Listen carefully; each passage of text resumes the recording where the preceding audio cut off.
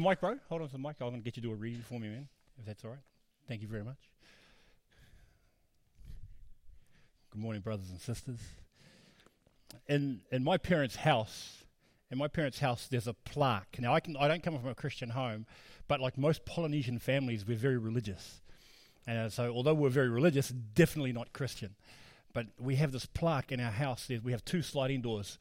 And there's this plaque over this with the Bible verse on it. It's still there now. I remember it when we got it way back in the early 70s. It was a gift to us. I still remember that when we got it.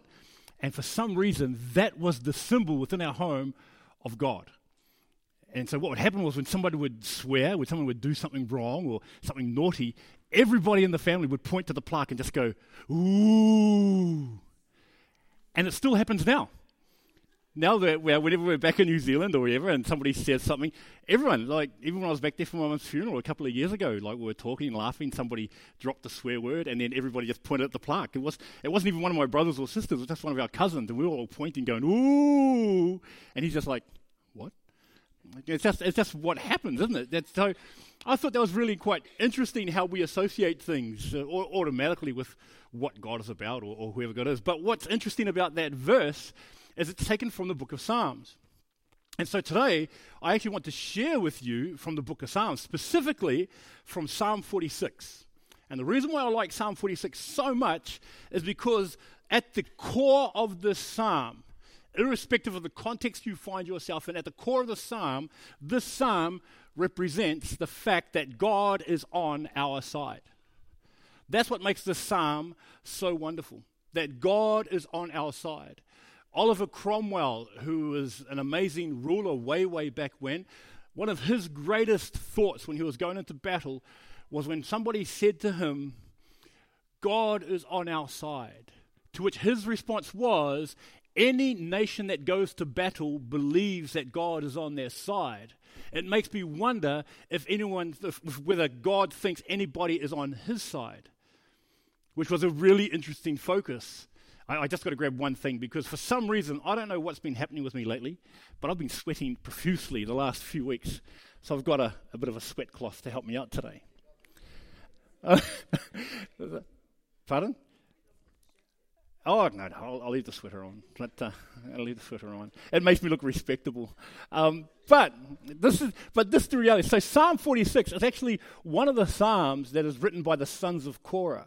The sons of Korah were, according to a guy named Michael Armstrong, the doorkeepers. They were lowly servants who greeted people, kept things clean, sang and played music. So there were musos too.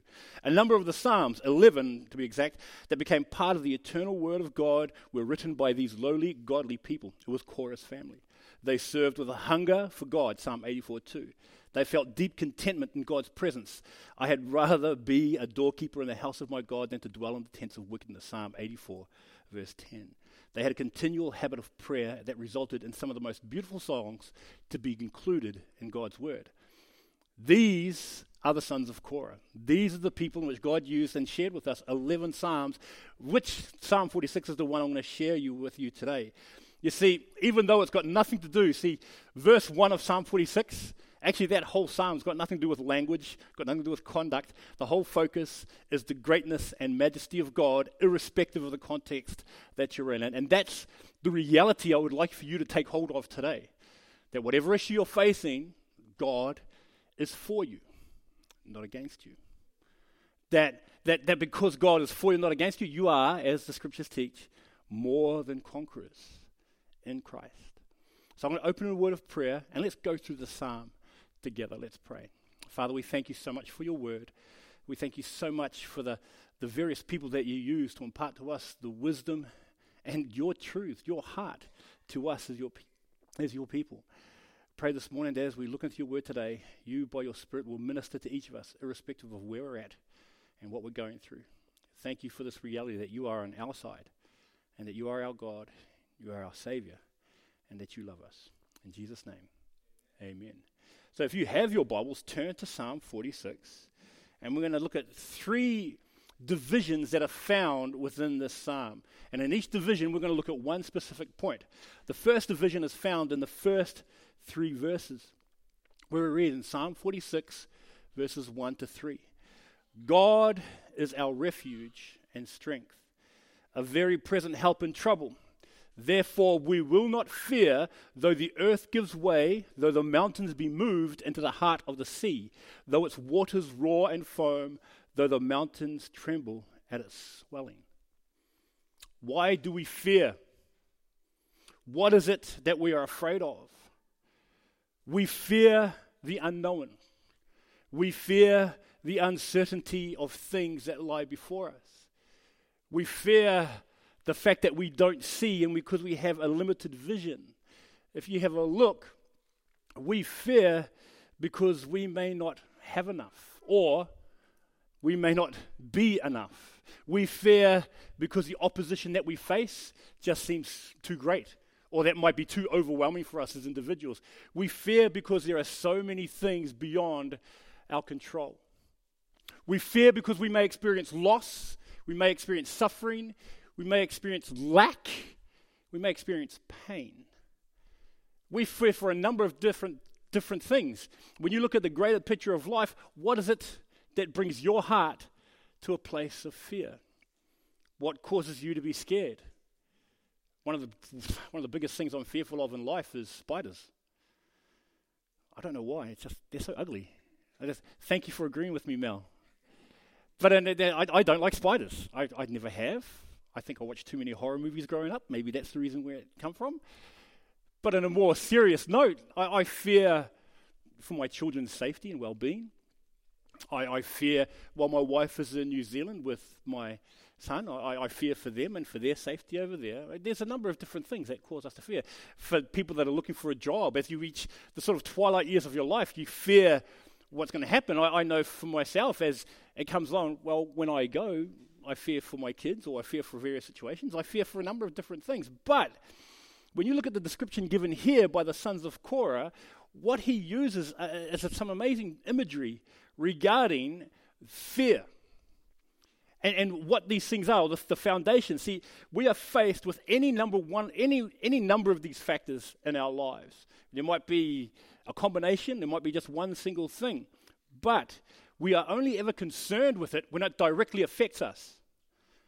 When it's something that just looks us dead in the face, we realize we've got to have something to do with it. You see, any one of those factors can happen at any moment, at any time, at any day. But we don't worry about those things, do we? We worry about those things when it actually personally affects us as individuals. The case in point, there might be somebody, I remember reading this a while ago, there was somebody, they didn't really care about sort of traffic safety until a family member got hit by a car. Then traffic safety became a big issue. Does that make sense? Unless it affects us as individuals or directly connected to us, then we have something to say about it. But what you read here, when the psalmist, or the sons of Korah, they speak of some of the most sound and stable things in the world falling apart. And when they fall apart, where do you go? They talk about, look there, though we fear not the earth that gives way. You don't think about it, but the earth underfoot, we never think about. It's always there. It's always solid. It's always stable. You think about the mountains, which you might actually take shade in over time, or you sit down and you look at it as being immovable and being steadfast. You don't think that could be moved. And yet, the sons of Korah write down, when the earth gives way, or the mountains be moved. Those things in life that you consider to be steadfast and solid, what happens when they're not steadfast and solid anymore? When you look at water, the oceans and the seas, 2/3 of the planet are covered by water. You think of the oceans and they foam and they roar, and it doesn't matter how big something is, once a wave comes through, it can wash everything away. Everything that you work for can be taken away. Do you guys remember the tsunami that happened? What year was that, 2005? 2004. Do you remember watching that video? Watching the footage of when people were standing there, and it just came in, and as it moved in closer and closer and closer, it wasn't moving very fast, but once it hit everything, what did it do? It wiped everything out. That's the power that the sea has, which is absolutely amazing. And so the sons of Korah sit there and say, so when the earth gives way, when the mountains are moved, when waters come through, where do you find your safety? Where do you find your refuge? Where do you find your shield? I am told by the sons of Korah in this psalm, not if, when these things give way, when these things are submerged, when these things turned against us, to whom do we turn? And that is in verse 1. God is our refuge and strength, a very present help in trouble. We turn to God. The word refuge means shelter or protection from danger or trouble, a place of safety, anything to which has a recourse for aid, relief, and escape. You'll notice in this definition, these words have nothing to say about stopping the issues. It has nothing to do with actually removing the trial. It's got nothing to do with that. It's a safety, it's a place of refuge, a place of safety within that. That's what this means here. It doesn't guarantee that your trouble will be removed. It means that our refuge is in Him as our Father, and that our strength is gained by knowing His hand is present in our weakness. Our help is discovered in His direct presence and involvement with us. Now, what is the earth and the mountains in your life? Think about that for a second. What do we rely on or find our shelter in? What is it that we are so sure will be there that we will put all our trust into it and find it an immovable constant with us? It may be the fact that your family will always be around. It may be that your earth might be your friends and the relationships you share. It might be your job and your regular paycheck. Perhaps it might be the talents and skills that you've acquired or refined over time. It could be your cultural identity. It could be a number of things. Whatever it might be, all these things the Lord Jesus refers to in Matthew 7, verses 26 and 27 as sand. Sand that will be washed away. Things that can be, at some stage, eroded away through the busyness of life. And you know this. And you know this. You know that for everything that we do, it is only ever temporary. We are told in the book of James that our life is but a vapor that appears for a little while and vanishes away. So then, if that's the reality of our life and what's laying ahead, where do you find your refuge? Where do you find your strength? Where do you find your place of safety and security? And we are told here that it has to be God Himself. You see, as parents, your kids, they'll grow up and they'll move on. And it'll be you and your spouse. That's it. That's not a bad thing. Please don't get me wrong, that's not a bad thing. It's just what happens in life. Your job, you can lose that. You can lose your job. So why have your security in that? Your car, that can be crashed. And just out of sort of curiosity, how many people have actually had a car crash? How many people have had a car crash and it was your fault? Yeah, okay, yeah. One more question. How many people had a car crash and it wasn't your fault? No, legitly, Terry. Okay. But yeah, so you see what I mean? We have these things in which we hold on to, but you can crash your car. Even your lives you cannot attain and hold on to for longer than this life. That's it. So where do you find your refuge? Where do you find your strength? So we are told here, if God is our refuge and strength, then it doesn't matter if the earth gives way. It doesn't matter if the mountains tremble. It doesn't matter if the seas roar and foam. It doesn't matter. Why? Because you are found in this place of safety. The place of safety that is found in God and God alone. That's where we are to be. That is the safest place to be. So, if God the Father, God the Son, God the Holy Spirit is directly involved with each of our lives, the faithfulness of God's plan as reflected in Jesus Christ and confirmed by the Holy Spirit, that is the safest place to be. I remember a brother shared that. He said the safest place to be, no matter where you are, is within the will of God. That is the safest place to be. Why? Isaiah chapter 43, verses 1 and 2. Fear not, for I have redeemed you. I have called you by name. You are mine. When you pass through the waters, I will be with you. And through the rivers, they shall not overwhelm you. When you walk through fire, you shall not be burned, and the flame shall not consume you. That is the God who is our refuge, our very present help in trouble. I like this word present. It means it's not future, it's not past. He is your present help in trouble. He is there now. That is where your help is found. And this is why this first point, this first section, focuses on the protection of God. God is on our side and we experience his protection. And you may not think you experience it. You may not think that God is involved. He is. He's working his will within your life, irrespective of the context. That's the first point, the protection of God. The second section is verses 4 to 7. Now, I think I've missed the point. No? Okay. In moving from God's protection, it is explained direct connection with this next point. There's a direct connection to the next point, and that's found in verses 4 to 7, which says this. There is a river whose streams make glad the city of God, the holy habitation of the Most High. God is in the midst of her. She shall not be moved.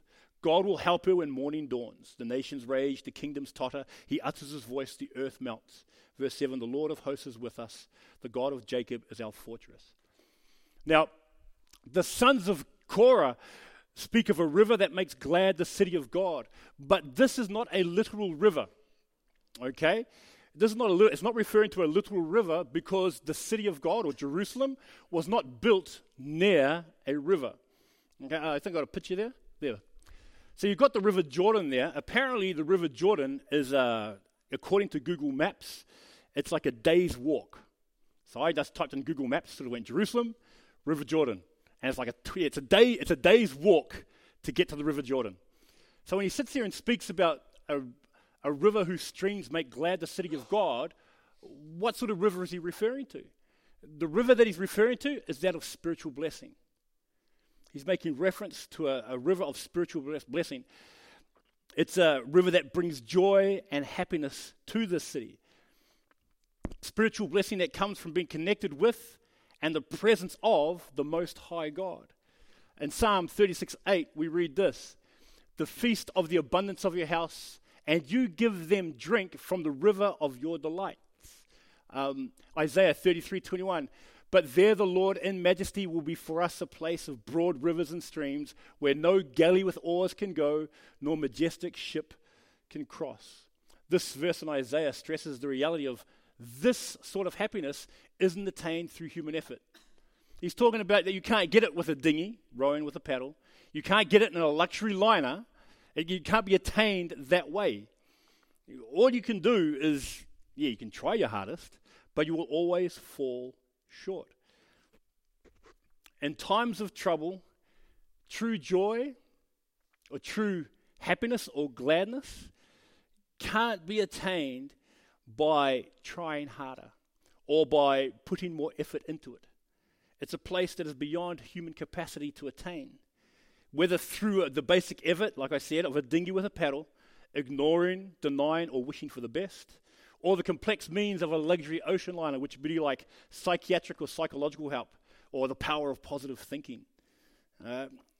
If you imagine, or if you examine the psalmist's description, you take note of the references that bring gladness in the midst of trouble. And there are 7 things in this that you find. The things that bring you gladness in the midst of trouble is 1, it's the place of God's habitation.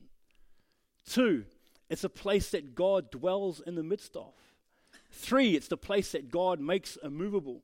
It's the place that God helps. It's the place that God speaks into and on behalf of. It's the place in whom God is with. And 7, the place whereby God is their fortress. This is the place of habitation.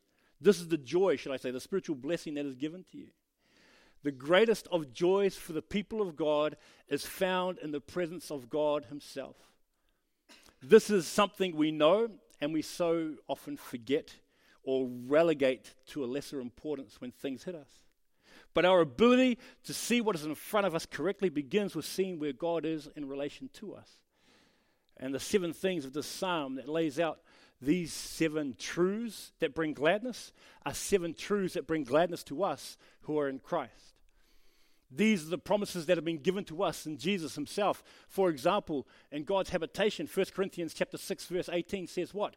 It says that the Spirit of God dwells within us, that we are the temple of God's Spirit. That God is in the midst of, we are told in Matthew chapter 18, verse 20, that we are in a position of security and held firmly in the palm of his hand. The fact that God makes us immovable is that we're whom he helps. That he sends a helper. I got my mixed up. We are in a position of security now. We are immovable. Matthew 18:20 there. I got that mixed up. That God is in the midst of. We are told that where 2 or 3 are gathered, where 2 or 3 are gathered in his name, he dwells in the midst of them. Then we are told we're immovable, that we're in his hand, that no one can pluck out. In John 14:16, we are told we are given the helper. He gives us his helps. In Matthew 10:19, we are told we are given the words to speak. The fact that God is with us, he never leaves us nor forsakes us. And 7, that we are given power. These 7 things are realities that we can take hold of. So you have to ask yourself, why don't I? Why don't I understand or experience these spiritual blessings in the person of Christ? I want you to think about something. If the first aspect is the protection of God, and the second aspect is due to the presence of God, why then do we find it so difficult to live the lives that he has called us to live? Why is it that I know for myself, why is it that I struggle at times, or do I find myself going through the motions, or why is it that I feel like I am so inadequate in so many ways, which I am, and I'm not denying that. And I think it comes down to this, that I don't understand who is on my side. I think that's all it comes down to. How many of you, I know as a father, I used to play, I know it's always sports illustrations with me, but my dad was a very talented sportsman. And he played first grade football until he was 47 years old, so the age I am now. He was still playing first grade football back in New Zealand. Now I found when I started playing football, my dad would often be on the sideline and he would give me advice. He would give me advice and he would encourage me along. Now, at the point that it happened, I realize now, at the point it happened, I thought he was being critical. At the point where he sit there and says, son, you need to keep an eye on this. Son, you need to do this. Son, you need to do this. And at the time, I thought he was being critical. What I understood now, as an old man, is that he was on my side and he was trying to encourage me to be the best and do the best I could in the context of what I was doing. Does that make sense? Now, the reason why I don't understand the protection of God, the presence of God, or understand the fact that God is on my side, is that I forget that he wants me to be the best I can be for his glory. He is encouraging me as a loving father encourages his son to do the best he can, to do the best I can, to be the best I can. And he is on my side. We have to understand, he is on my side, encouraging me to step out there and trust in him. And I think that's what we forget. The fact that we have all of these truths laid out before us so we can step out with God on our side. As I shared before, if God is for us, who can be against us? He who has made us more than conquerors to step out. If we can get a grasp of that, then the life that we live will not be so much centered around ourselves, but to fulfill his heart, his desire, and his purpose. See, this is the importance of the second point from the psalm, that all we experience from the protection of God is only because the presence of God in our lives. That we can cry, Abba, Father. That he is directly involved with us. And because the presence of God is with us, we are partakers of this final point, which is found in verses 6 to 10. He says, actually, I left you the mic to read, but I completely forgot to ask you to read. Do you want to read this one for us, bro? Please, sorry.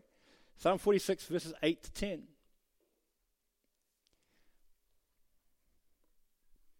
Oh. Yeah,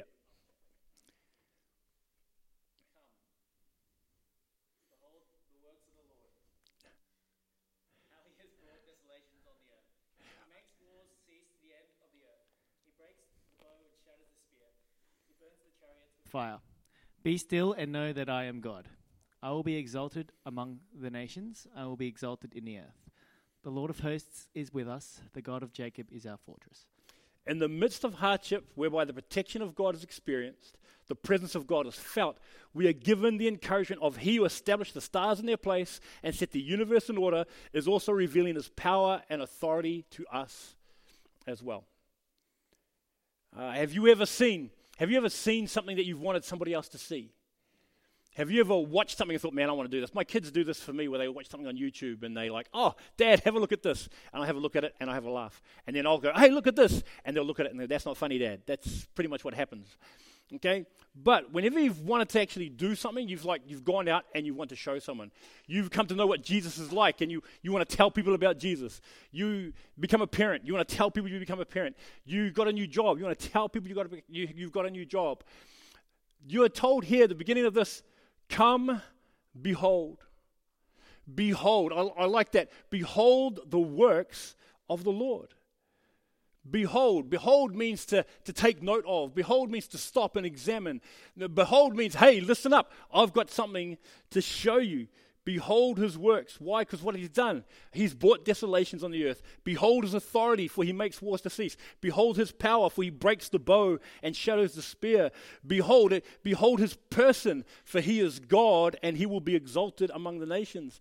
The Scriptures are full of accounts wherein the power and authority of God is manifest. Regardless of the context of His people, regardless of what situation they faced, the power of God is evident in the lives of people, whether it was the apostles, whether they were in prison being beaten for proclaiming the gospel, like Paul and Silas in Acts 16, whether it be Daniel, who got thrown into a lion's den for honoring his God in Daniel chapter 6, whether it was Elijah, who stood in the face of King Ahab, which caused him to run away and hide with the widow of Zarephath in 1 Kings 17. Regardless of the context faced by God's people, His power and His authority was revealed in each circumstance. You read through the Scriptures. You look, and if you can, recount in your own life when you read through the Scriptures the amount of times God revealed His power at work. You think about that. And each of these people experienced God's refuge and present help in the times of trouble. Even though it may not have occurred to them at the time, God was there doing His work. And I know I've used this before. For example, Joseph. So Joseph, when he was in the hole at Dothan, I guarantee you he would have been praying and asking God what's going on. But God was doing something. When he was sold to slavery by his own family, by his own brothers, he would have been praying. And he might have thought God's not listening. But God was doing something. When he was a servant in Potiphar's house and being harassed by Potiphar's wife, that he gets put in prison. And in prison he would have prayed and saying, Lord, what's going on? God, what are you doing? And sort of wonder what's happening. Well, God was doing something. In each one of those situations, he found God as his refuge, and it didn't happen immediately. It didn't happen. It wasn't just like, bang, bang, there you go. It's all taken care of. No, it was over time where only when you look back in hindsight, you see God's direct hand at work in each one of those situations. Look at your own life. There might be issues going on in your life where you've gone through stuff and you've cried out to God and saying, God, I don't feel like you're answering me. God, what's happening? God, what's going on? God hears you. God desires you to trust Him, that you might find your refuge and help in Him at that present time. Why? Because although it may not happen for you, it's happened for you immediately, God's doing something. Something that you can look back in hindsight and say, I recognize God's hand at work. I see what God was doing. See, this is the work of Him. Come, behold the works of the Lord. What works can you lay account to in your life? What can you testify to? One of the greatest things I enjoy here at church is when people come up here and share a testimony of what God's doing. Why? Because what you're doing are the first few words of that verse. You are saying, come, behold the work of the Lord in my life. when Carla came up and shared, was it last week? Or the week before, 2 weeks ago, when Carla came up and shared 2 weeks ago. Jolene came up and shared 2 weeks ago. We had Uncle Ben, Pastor Ben come up and share. We've had so many people come up here and share what God is doing. You know what you're saying? You're saying, come behold the works of the Lord. That's what you're doing. It's always the greatest encouragement to see what God is teaching you and what God is taking you through. See, regardless of the context faced by every situation within the scriptures, God was there working his work, doing what he is doing for the glory of his name and for the blessing of his people. Come, behold the works of the Lord. And you see this all through the scriptures as well. For once the works of the Lord are beholden, shall I say, then the following takes place. The charge to be still and know. Be still and know that I am God. Be still and behold. The Lord will behold, God is my salvation. I will trust and I will not be afraid. Isaiah 24:1, be still and behold, the Lord will empty the earth and make it desolate. Be still and behold your God. Behold, the Lord comes with might. We live in such a fast-paced society today where, for example, I don't commute to the city. How many people commute to the city here? Yeah, it's crazy. Like I've only caught in the train or the bus from the city like a handful of times during peak hour. It's ridiculous. Just everybody's in a rush. Everybody's moving so quick. Everybody's bumping into people, and I remember listening to something on Andrew and Adam's podcast about footpath etiquette and stuff. And I remember them talking about like who gives way when you're walking, and they got all these tricks and stuff. So, which just shows that they're really rude in what they do. But it's really quite fascinating. Everybody's in such a move like in a rush all the time. It's absolutely crazy. It's insane. And so when I went back to New Zealand, it's very slow. New Zealand is like a country town. Like downtown Auckland is like downtown Bowral. If you've ever been to Bowral is like I got told when we first moved down to Bowral, I got told, it's late night tonight. Oh, things closed at 6. And I thought, wow, okay, that was different. But Bowral is so when I'm back to New Zealand, everything's so just laid back and easy. And I'm not saying I'm going to be laid back, but I made a point that when I came back, I'm not going to get caught up in the rush of what Sydney is. And I hear that like over in Malaysia and Singapore and Hong Kong, it's even faster than here. That's insane. Because I think here is crazy. But sometimes the best thing to do and the busyness of what's going on, through the hardships, through the struggles, through the challenges that you face, sometimes the best thing to do is take a step back. Take a step back. Do what the psalmist says. Be still.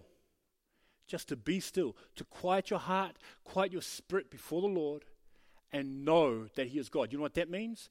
That means to know who is in charge. To know who is in control. To know and behold in him who is sovereign. That's what I think is absolutely amazing. Behold, for this is our God. He who calls us to be still, to lay aside the distractions, the struggles, the mistakes, the failures, and to take some time to just dwell in the presence of God. Sometimes that's the most refreshing times, just to let everything go. And I've done this.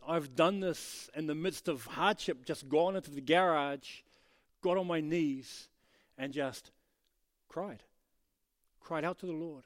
Just poured out my heart before the Lord about how I'm feeling. And you know what's amazing about that? That's just, God desires you to be honest with him. To recognize, I think that's the worst thing at all. We were in front of one another. We like to put on masks. We like to put on, how you doing? I'm good.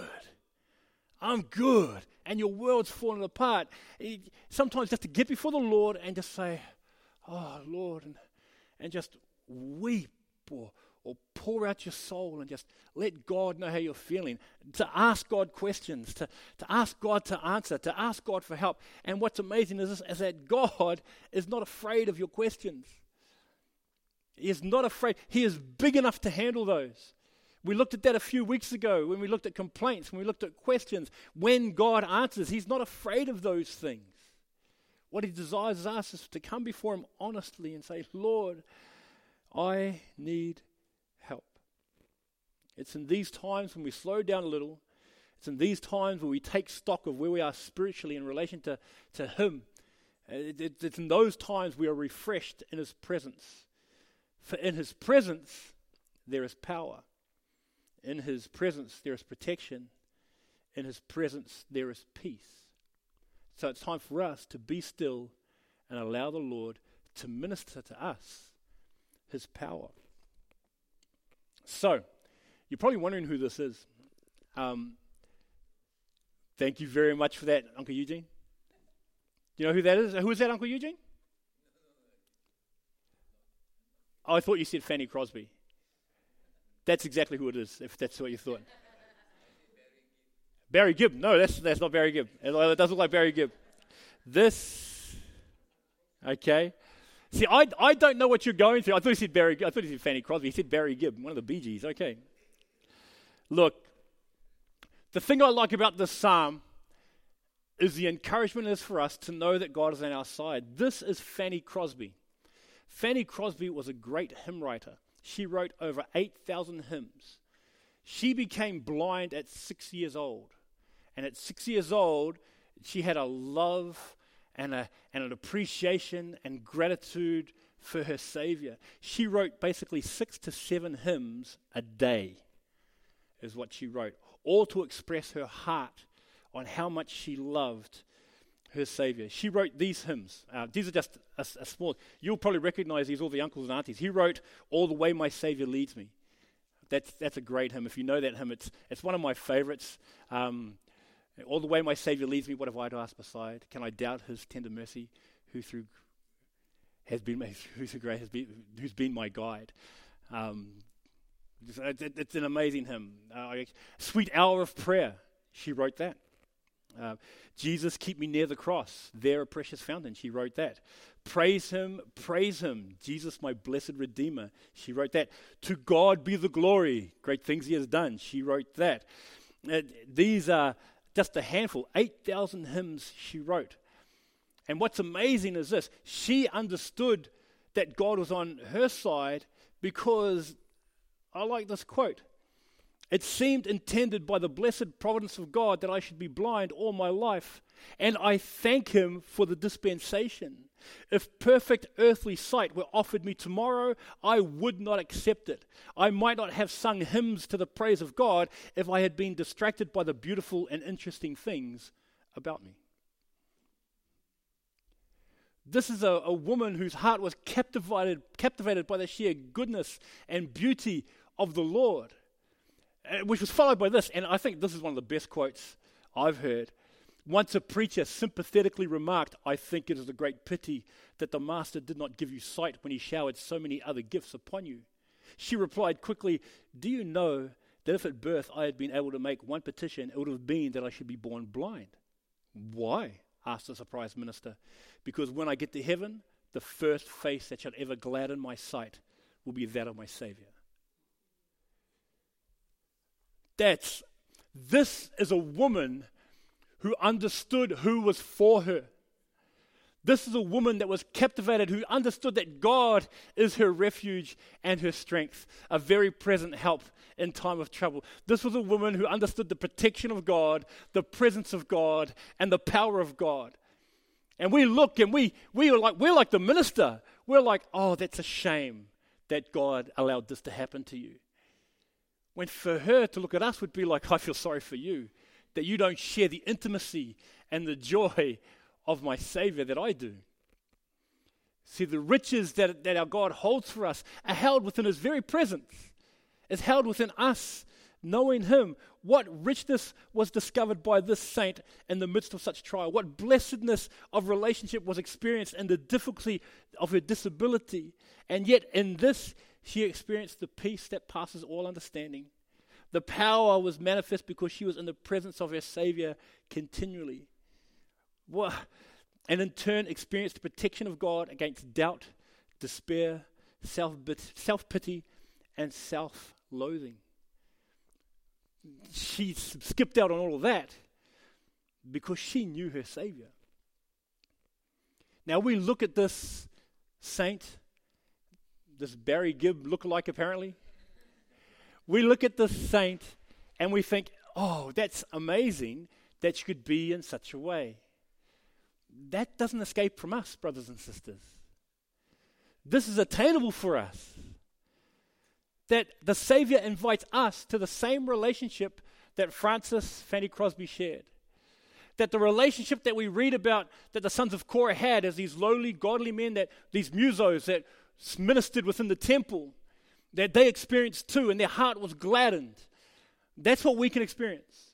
That when you look at the relationship with people, whether it be Paul the apostle, whether it be Jeremiah the prophet, whether it be Elijah or Joshua, whether it be Moses who was the friend of God, whether it was Abraham that's called out, all of that is made available to us right here, right now. That we are invited to that same relationship. That we are invited to that same intimate level of friendship that these saints experienced. Why? Because the theme of Psalm 46 is that God is on our side. God is there for us. God desires us to come to Him. And we have been given, I think, the greatest of accesses to Him in Jesus Christ. That we are not limited by location. We are not limited by a priest, a human priest. We are not limited by context. We are not limited by race. We are not limited by wealth or employment or social status. We are not limited by anything like that because we are given complete access because of Jesus Christ and what He has done for us. Because of Christ, God is on our side and we experience His protection. Because of Christ, God is on our side and we have His very presence within us. That because of Christ, we know the power of God. Because the gospel is the power of God unto salvation. Because of Christ. Now, my challenge to you, before I close in prayer, my challenge is to you is to don't be content with just going through the motions. Don't be content and leaving it till a Sunday to open your Bible and get into the Word. Don't be content in just doing what you're doing and getting by. Don't be content with that. If our God gives us this invitation to come, behold the works of the Lord, then let's pray and ask our God to reveal those works to us. To be involved in His work and see the amazing things He does through you. So I'm not going to invite the music team up. I'm just going to pray. As I pray, can I ask the prayer team to come up as well? I would like to pray. Look, we sang some amazing, I really do thank the music team this morning. That song about surrender. If surrender, I think, is really appropriate now for us. And if you want to come forward and pray about surrendering, pray about doing away with the distractions, doing away with all those things, the mistakes and all that sort of, just doing away with all those, coming up and saying, Lord, here I am. Use me. Start today. And that it might be real and it might be practical in your everyday life. So as I pray, I'll get the prayer team to come up. And if you want to be prayed for, you come up too. Okay, you come up too. I'll just close in prayer now, and then we'll call it, and then we'll head off into afternoon tea. So if you just want to bow your heads, and the prayer team can come up. Father, we thank you. Thank you for your word, and thank you for the encouragement of Psalm 46.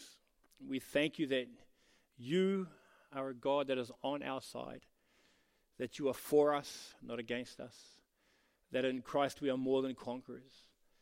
Thank you that we experience, because of Jesus Christ, your protection, your presence and your power. Thank you that we as your people have the privilege to not only be renewed and made new creatures, but to live for you and from you. I pray, Father, that we as your people would examine seriously about where we're at in our relationship with you. There would be more than just going through the motions. That we would be more than just content and sitting in a pew and listening and then living the week for ourselves. Father, I pray you will stir our hearts to surrender every aspect of our lives over to you. That we in turn will make a difference for your kingdom. We'll make a difference in the world around us. We'll make a difference because we shine as lights for the Savior, Jesus Christ. So, Father, we ask that you will have your way with us, that your will will be done on earth as it is in heaven. For you are God, you are King, and you are our friend. In Jesus' name we pray. Amen. If you want to be prayed for, please.